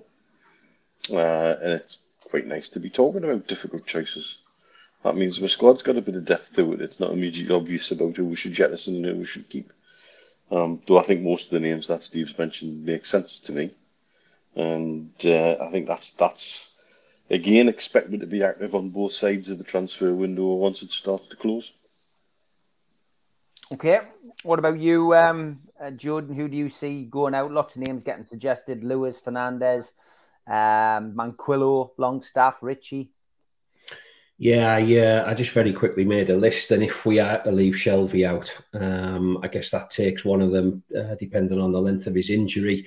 Yeah, Matty Longstaff, Matt Ritchie, Fede Fernandez, Manquillo, and probably Lewis, although I am aware that there's probably 3 players there who could probably do a job at the back. But I think looking at that left-hand side, particularly where Lewis might have got a shout. I think if you think about what Dan Burn did last week at Brighton, you know, Botman's clearly got a left foot. Matty Targett's there now. So the reliance on Richie won't be there. So if the reliance on Richie isn't there, the reliance on Lewis certainly won't be there. Yeah, the goalkeepers, you can take your pick. And actually, to be fair, it's probably about time that Karl Darlow moved on, I think. So Gillespie seems quite happy doing what he does for us. So I'd maybe leave Gillespie where he is. But yeah, I think it'll be interesting. And here we are. All we do is talk about incomings and how many will we sign. We definitely need to sign at least 3. We know that. But you know, you can only have a certain amount of people on your wage bill at the end of the day, can't you? So if I was to leave people out, that would be my list. But I'm sure there's going to be some outgoings. And it wouldn't surprise me if you don't see the likes of Fernandez and Richie not just left out of the squad, but I think there'll be a way, to be honest. Keith, who's out the door? I think with Anderson coming in the midfield, I think he doesn't count in the squad numbers. I think that gives us more coverage there, and I think we're going to bring players in. I think we'll bring 3 or 4 players in between now and the window. Definitely 3, and so I think Manquillo is still useful. I think the manager likes Murphy, so I think he's useful. So what I see is I see 3 sales. I think we'll sell Karl Darlow, I think we'll sell Lascelles, and I think we'll sell Matt Ritchie as these players come in. I think they'll do that because they'll know they're not going to get a game. And the 3 people I think he'll then leave out is Matty Longstaff, John Joe Shelby. Think about it, Shelby's out till January anyway with the World Cup, and Fernandez. And I don't think there's a place. Fernandez is never going to get a game. Shelby's not going to be used till January, and there'll be more comings and goes in January. And I think you might even see Longstaff go on the deals. But I think there's going to be some selling done, and I think Lascelles will realise and Richie will realise they're not going to get in the squad. So 6 going out for me: Fernandez, Shelby, Gillespie. No, Fernandez, Shelby, Darlow, Lascelles, Richie, and Longstaff. Okay, big shout out to our sponsors. As always, big thanks to Skips and Bins. Telephone 0800 25 45 25 3. Email inquiries at skipsandbins.com. Website www.skipsandbins.com. Easy, contract free, and pay-as-you-go waste collection. Thanks to Darren Baldwin Funerals. You can find them at 304 Old Durham Road, Gateshead. Telephone 0191 478 2730 or visit the website www.darrenbaldwinfunerals.co.uk. Thanks to Garden of Healing Dispensary, CBD hemp and cannabinoid specialists. You can find them on Nunn Street in Newcastle or at their website www.thegohd.com. And thanks to Mr. Vicky's Sauces, handmade in Cumbria. You can find them at their website, mrvickys.co.uk, or by calling 01768 210 102. Thanks to Away Day Clothing, and thanks to Media Arts for all the help with the video side of things. Thanks to qtechshop.co.uk, the makers of pool tables and snooker tables in Wolves and Newcastle, and the guys who run our website, nufcmatters.com. If you want to subscribe, it's free. 7 shows a week. Hit the NUFC Matters logo in the bottom right-hand corner, and that's it. You can subscribe for free. Hit the thumb up under the video to like it. Click share to share to your social media, and drop into the comments box to post a comment to us or to speak to like-minded Newcastle fans. We're also available as a podcast on iTunes, Spotify, and other podcast providers. Usually goes up 24 hours after the show has finished on YouTube. If you want to become a member, click join under the video. Or if you want to spend a little bit of cash, become a cult member and get a cup, a pen, a membership card, and a scarf and entry into the monthly draw. Then go to nufcmatters.com and click membership. Or put your camera of your smartphone over the QR code. It will take you straight there. If you want a free car sticker, go to nufcmatters.com. and John will send you one out. We support the food bank on the show. NUFC fans, foodbank.co.uk is the virtual match day bucket. Get yourself on there and make a donation, or pop up to see Steve Hasty and the gang at St James's Park. They will be opposite Shearer's Bar pre-match on Sunday before the Manchester City game, taking your donations. And don't forget, Peter Beardsley Soccer School is still running through August. If you want your young'un to learn from one of the best who played in black and white, for more information, get yourself to the website, peterbeardsley.soccerschool.com. Super Mac and I will be at the Dog and Parrot pre-match and after-match, 2:30 pre-match and around about 7 o'clock post-match on Sunday. It's free entry, kids welcome. get yourself down there. It's always good crack before the match. As I say, good food, good beer, good crack. And we did announce an event last night, an evening with Paul Gascoigne in association with Gold Star Promotions. Monday, the 3rd of October at Shearer's Bar at St. James's Park. Compare for the night is Gibbo. Gaza will be there giving some unique insights into his time at Newcastle, Tottenham, England, Lazio, and the rest. For information on that and where to buy tickets, go to nufcmatters.com. Tickets are selling quite fast already, as you would imagine. John from QTech always does a little prize once a month. Last week's clue was Zazon. This week's clue, silver medal winner, 2020 Summer Olympics. Jot those 2 clues down. You'll have a 3rd and 4th clue to come, and then a question. The first person in the chat will be the winner. So that is your clue for this week. Okay, time to give Toon Tipster his little intro once again. But you've got to wait, because first of all, he gets his set up by Toon Stato.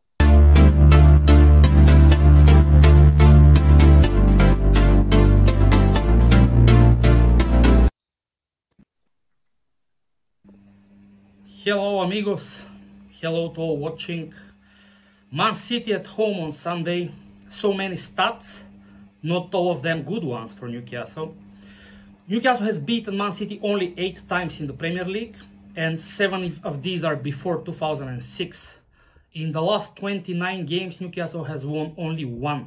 Back in January 2019, we all remember the famous win with Rafa in charge. When it comes to clean sheets, we know that Newcastle started with 2 in the first 2 games. We haven't gone 3 games without conceding since 1961, back in the old 2nd division. When it comes to the top flight, Newcastle hasn't started 3 games without conceding a goal since 1902. Maybe even Stephen Hasty won't remember this one. Now we face Man City, who have scored 4 or more in the last 3 games against us. And Pep Guardiola is 10 out of 10 wins against Eddie Howe. Actually, it's the best managerial record in the Premier League of one manager against the other. So a very tough task on Sunday, but let's see what the lads will do. Away the lads. Great to have Andre's contribution. Toon Stato, always good. And he likes to have his music, so we better play it. Here he comes. It is Joe Walker, Toon Tipster.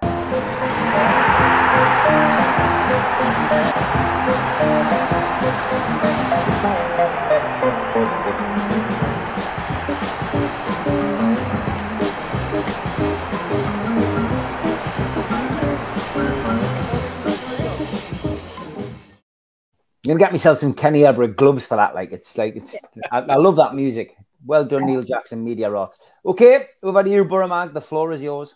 I've seen you dance like that on a dance floor before, my friend. You have. Aye, absolutely. That was before the music was on.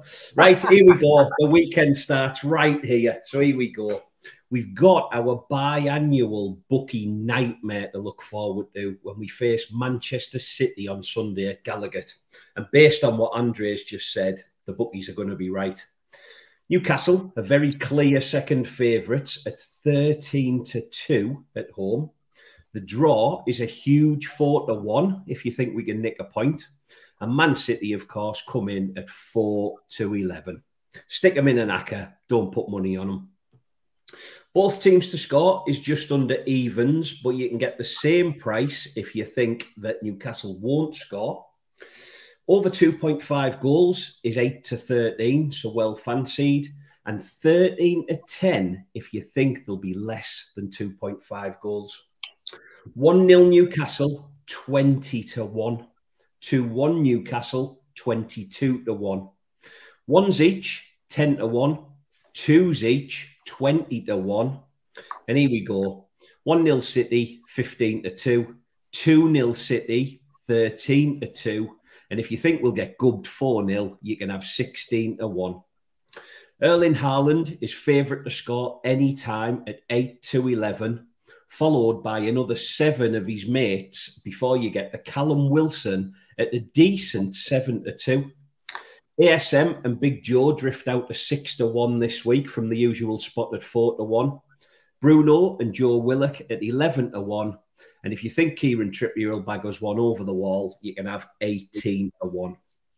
The Food Bank Fund has got 30 quid in it already, thanks to Big Joe's yellow card last week. So we've had a fairly decent start to the season.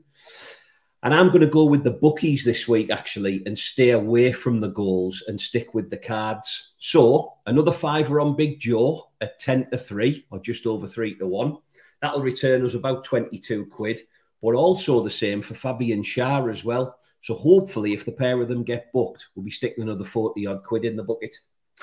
For the tickle this week, it wasn't too far away last week, if you remember back. So I'm going to try again with over 1.5 goals in every Premier League game this weekend, starting on Saturday dinner time and ending on Monday night, is 8-1. And if you fancy the same bet on Saturday in the Championship, you can get 23-1. There's plenty of goals around. Super 6 is open for predictions until kick-off tomorrow. Don't forget to lock your scores in, especially those who are still languishing at the bottom of the league with 6 points, claiming that they've forgotten their password, Mr. Wraith. I'm actually locked out of the account. I'm never going to be able to get back in. The banned us from it. Well, you will come last. That's a good thing. Well, I'm always last with a surname Wraith. So there's 94 people in the league now, which is fantastic. And a special shout out this week to Mr. Byers and Mr. Thompson, who had a fantastic week too, and they've flown to the top of the league with a massive 30 points. So good luck, everybody. Bet safe if you're having one, and please don't chase your losses. Now, while I'm going through the old the run through before we ask the lads about their predictions for this, can you get me a little price on the Joshua fight, because it's the big boxing fight this weekend? Have a look at that. Have a look at that, Joe, while I'm having a chat with the viewers, and then get back to you. What you fancy, Steve? Newcastle United take on Manchester City on Sunday, 4:30 kickoff, live on Sky Sports. Of course, we know John Joe Shelby is out for the duration. Matt Targett's going to undergo a late fitness test. Ryan Fraser should be available, but the fitness of Emil Kraft is still to be confirmed. As I mentioned earlier, Super Mac and I will be at the Dog and Parrot from 2:30, and the return leg after the game will be round about 7 o'clock. As for Manchester City, well, Calvin Phillips has returned to training after a minor injury. New signing Sergio Gomez is expected to be in the squad that travels to Newcastle. Of course, Manchester City's start has been flawless, a 2-0 win at West Ham and a 4-0 win over Bournemouth at home. Referee this weekend is Jared Gillette. Last time he took charge of a Newcastle game was Newcastle's 2-1 home win over Leicester in April. VAR, which is often switched off at St James's Park, is Peter Banks. Don't forget to check the trains schedule when you're coming up on Sunday. Although there's no rail strike on Sunday, the rail strike on Saturday will still affect the timetables, and they have been reserved and revised. So you need to have a check of your timetables. If you do come up and travel from anywhere, please double check, because you don't want to get stranded and miss the kickoff. Although with there being a late kickoff, it should be a bit helpful to you. Joe, have you got any comments on this whole boxing scenario? Yes, sorry guys, I forgot all about it actually. So if you fancy Usyk, he's absolutely nailed on for me. He's coming in at 8-15, so clear favourite. 13-8 if you think Anthony Joshua will step up and win the title back. 16-1 if you fancy one of Eddie Hearn's dodgy draws, and we'll do it all again. Have you got a round in mind, Steve? I think this fight, because Usyk's come in heavier than last time, I didn't think Joshua would win this. I think Joshua is going to win it now. I think both fighters will go down in this fight, but I think AJ gets revenge. And I don't think it'll go the distance. I think it'll go 8th or 9th round, and I think there'll be a stoppage. I think AJ will win. 8 or 9 round, Anthony Joshua, 25-1. Well worth a bet of anybody's money. Daft fiver, 25-1, chaps, 8th round. Usyk's come in heavier. He's fatter. I think he's took it a little bit easier, and of course he's been fighting on the front line in Ukraine. So I genuinely think that's where we're at. Yano's got a double AJ to get knocked out and Wood to knock out Grealish. Usyk 4th round, says Jack Sparrow. TKO, says Sensei Bap. Okay. haven't even started the lookalikes. Steve Hasty, we'll come to you now. Manchester City. Yeah. We're talking about free hits, aren't we? We're talking about free hits and all that. This is a real chance for Newcastle's crowd to get behind their team and really cause an upset here. Yeah, exactly. I mean, if there's ever a need for a 12th man, it's when you play Man City, isn't it? I mean, got off to a great start against West Ham, away from home, and all in 2 goals. And then he goes and makes his home debut, and he only touched the ball, 8 times apparently. And 2 of those, were kickoffs, or 3 of them were kickoffs. No, 2 of them were kickoffs, I think. Anyway, regardless of that, the thing is that if Haaland, if you were at Man City game and you were relying on Haaland's heat map to keep you warm last game, then you would have froze to death because he just wasn't in the game whatsoever.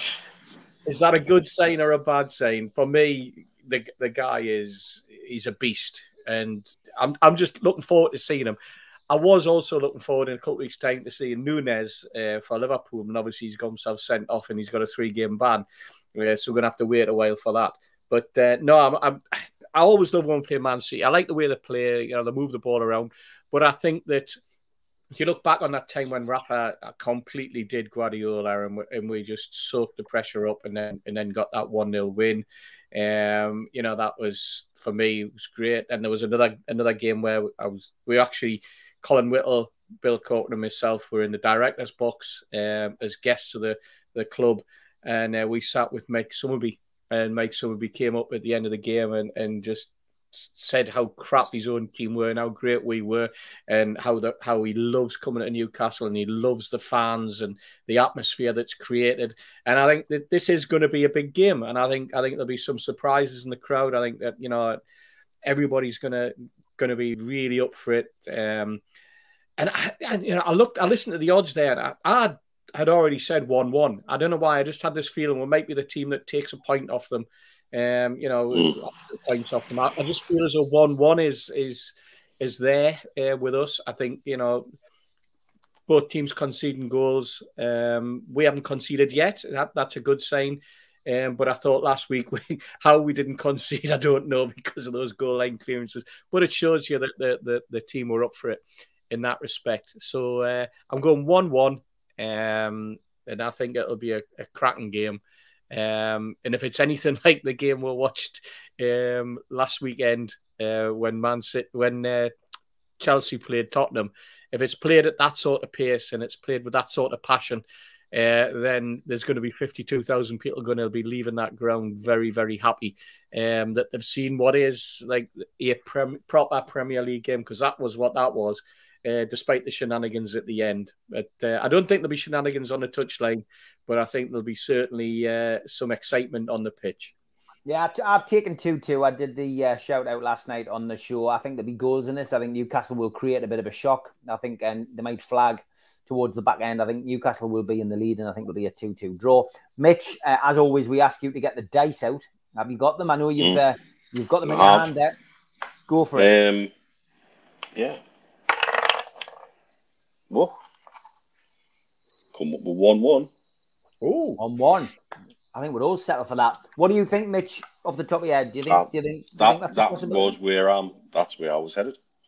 I think it's a fantastic yardstick to play them at this time of the season, getting a measure of where we're really at. It's a free hit. Let the lads go for it. Let them express themselves, and see how we can take them on. We've got the energy and the drive and the work rate in the team to match, and I think that's a fantastic platform to build from. I do think we look like we're missing just a little bit of X factor in there somewhere, but I think that give us the point now, I'd snap your hands off for it. But also, I would like to see a good performance that tells everybody, yep, we're here, and we're going to bloody your nose. If you let us come at you, and if you let us outwork you, and I think Guardiola's already made reference to work rate and not being able to win second balls and finding it difficult to win second balls against Newcastle. This is the next season with Eddie working at them that little bit longer since we played them last. So I think, I think 1-1's very possible. Okay, your views, Joe? I'd absolutely love to think you were right, and I think if we had the opportunity to take a point now, I'd shake Guardiola's hand, and I wouldn't bother coming up on Sunday. The realist in me, I mean, they're absolutely fantastic, aren't they? And I mean, I think one of the nice things is I'm not sitting here now panicking, hopefully, you know, but in years gone past, you're thinking, is it going to be 5, 6, 7, 12? You know, how many are they going to stick by us? I think our defence speaks volumes. Our goalkeeper had a blinder and looks like a cracking goalkeeper. So it's been an interesting test. You're going to see how good Dan Burn actually is. You're going to see how good Sven Botman is. You'll certainly see how good Nick Pope is. And yeah, I mean, some of those City players, believe it or not, do have an off day. I mean, you're still waiting for Grealish. We talk about Saint-Maximin, don't we? But you know, they've got a £100 million footballer, don't forget, who hardly pulls trees up. But I just think for me, there's too much, isn't there? If it's not De Bruyne, it's Ford, and if it's not Ford, and it's Mahrez, and so we go on. And here's us talking about, you know, if Callum Wilson's not on form, where are we getting goals from? So everybody's going to have to be on the top of the game. I'd love to think we'll nick that 1-1 with Wilson scoring and Shaw and Joe Linton getting booked. So my heart will go with Mitch. My head will say we'll get beat 2-0, and that's better than 6-0, so I'll take it. Okay, Keith? Last year's aggregate with Man City was 9-0, I think, to them. I think that's what the two fixtures were, 9-0. So when I looked at this fixture, I thought to myself, 2-1 to them would be like a tidy result, because if we got beat 2-1 off Man City, it means we've had a go at them, and it's a massive improvement on last season, because it was it 4 out and 5 now last year. We got battered, you know, we got absolutely torn to shreds, and Eddie's record isn't good, so that's where my brain was. My heart was saying, you put a full crowd on a Sunday afternoon in St James's, and that makes a difference. And my heart's saying we could win this 2-1. But when I've got to make a prediction, I've just been on exactly the same page as Steve and Mitch. It's 1-1. That's what I come with. I think it's got 1-1 written all over it. Don't get us wrong. I'm not expecting one. I'm hopeful it's 1-1. But there's a side of us. There's a side of us thinks they are that good, but they do struggle to win the second ball, and that's what we don't struggle to do. Newcastle win that second ball. If our team's changed in the last 3 years, it's been the team that didn't win the second ball, the team that does win the second ball. So it's there to be won. It's there to be got at. Mitch has said we played them early in the season, so why not get ripped into them? You know, while you're going past, slap little Grealish on the face and knock him off onto his backside. But I don't want to look forward to seeing Nunes and Haaland at Newcastle. I want them to go back talking about Saint-Maximin, who lit the pitch up, and the Bruno just oozed the class. And if we get all the ball in that midfield, and if he puts the right team up, sets us up right, and I wouldn't be frightened to go 5 at the back and play one up top and play. I wouldn't be frightened, because I think it could frustrate this team, and I don't think it's beyond us. We could win this 2-1, but I'm going to go 1-1 prediction. Yeah, okay. Interesting stuff, as always, from the lads, and looking forward to the game on Sunday. Time for Elliot's Joke of the Week.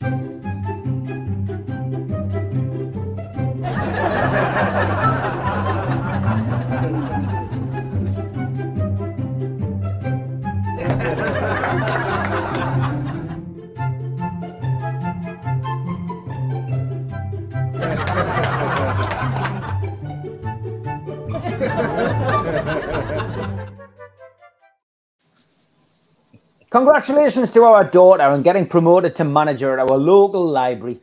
We're very proud of you, Paige Turner.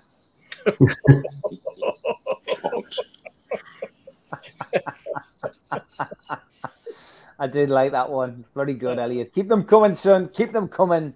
And now for Keith Patterson's laugh.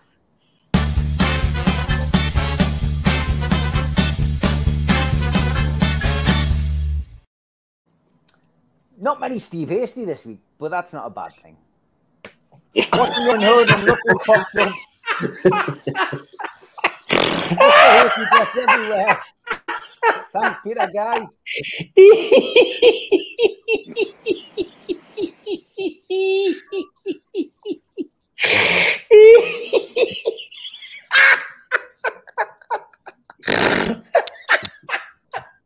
And this one from Sam Chipperfield. I see Steve Hasty isn't a fan of his new look. Brilliant. It's the same old faces, Steve. It's the same old faces. This one from Albert. The damned amigos. Me, Mitch, and Steve seen better days than that. Thank you for that one, Albert. And this one from Terry says, did anyone else watch Keith trying to breathe with his kids' John Allen shirt on? I feared for him. What a shirt that was. He's back to normal now, though. He's back to normal now. This one from Anthony Lewins. He went, Steve Wraith, look alike. No one can tell me this isn't Steve Cooper. Yeah, good eye. Good. The eyes are perfect. It is. It actually looks like him. It's good. And this one from Steve Hasty. Another Steve Cooper lookalike. Poor fella. Poor fella. Christ almighty, all the stick Steve gets. Poor fella. This one from Darren Morgan, Gibbo and Rodney. Yeah. Looking at each other. Very good, Darren. Like that one. And this one from Tom, Ian Curtis and Craig Gordon. Ah, yes. Interesting. Paddy McGuinness and John O'Shea. Yeah, I can see that. Yeah. Blobfish and Steve Bruce. Yeah, I can see that. It was Pato. Blobfish, that's weird. That's a horrible looking slimy thing. That 100% Mag says, here's another lookalike, guys. The late Leigh Riotta and Nick Massey, the bassist from Frankie Valli and the Four Seasons. Wow. Definitely. Yeah. Good one. And this one, Wayne Bennett, lookalike, coach alike. Subtle Wayne. Very good, Wayne. You featured. You've almost had your own section tonight. Yeah, isn't he? Brian, this one. Thank you, Steve Wraith, for putting Man United in the relegation zone. You're the best manager in the world. Keep going, mate. Yes, I do know that I look a little bit like him. We've had this one as well. Another comparison. This time from Paparazzi. Del Boy and Rodney versus Super Mac and Gibbo. Okay, coming into the final furlong. And this one, I think, was from Rich. Yeah, quite good, that. Even looking the same way. Yeah. It's good, isn't it? It's very good. And this one from 100% Mags. Another lookalike. Warm Andy's bodyguard, Eddie Hall and True Geordie. I think he'd like the comparison. I met the guy as well a couple of times. He's a nice kid. Yeah. I think he would appreciate that. And Albert, sensible lookalike, Denise Welsh and Eddie Izzard. That's really good. Don't think Denise will like that. But I get that before our lawyers get in touch. Nick from the Felon, who's watching tonight. I'm not sure if this was a lookalike. Happy birthday to the brilliant Barry Venison. I did just pick that up on your timeline, Nick. Sorry, mate. This one from Jacob, who's been watching tonight. Here are some lookalikes for this week's Amigos. Christian Romero and Mitrovic. Can he? Yeah. Mitrovic and Miggy. No, nothing like. The hair. And what was the other one? NUFC fan and Jason Statham. Yes, I can see where he's coming from on that one. Yeah, it's the one on the right hand side, isn't it? Yeah, the one on the left looks like Putin. But the one, if you look at the one on the left, he hasn't got the abs, so like Jason Statham, though, has he? Nah, definitely not. Not like you, Keith, mate. Not like exactly. Ripped to bits, mate. Top two. Here we go. Mark Byers.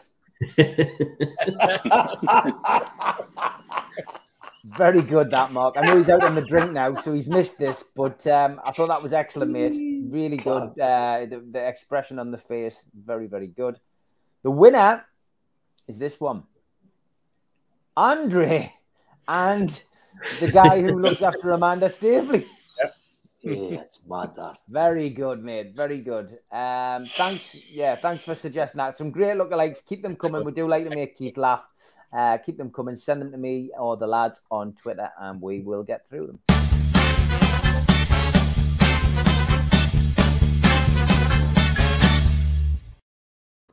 Okay, slightly earlier finish tonight because Mitch looks absolutely knackered. And don't forget, Stu Penman. Stu Penman is in his neck of the woods as well, like, so we'll have him on the drink. But as always, some great contributions from everybody, including the trolls.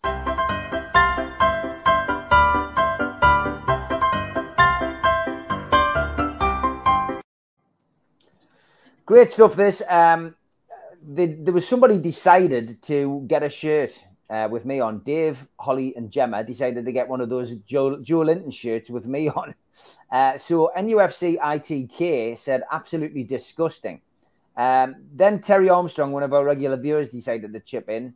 And for a change, it wasn't me being called a bald twat, it was Terry. So Terry, welcome to the Troll Club. We just called him a bald twat for liking the shirt. The good news is the shirt, which you can see there, we're going on auction, public auction on my Twitter account this week. Once I get a hold of it on Sunday for the food bank, I will sign it to make sure it's worth a little less, but it will be going on Twitter on probably Sunday night, Monday morning, and you will get a chance to bid for it and raise some much valuable funds for the food bank.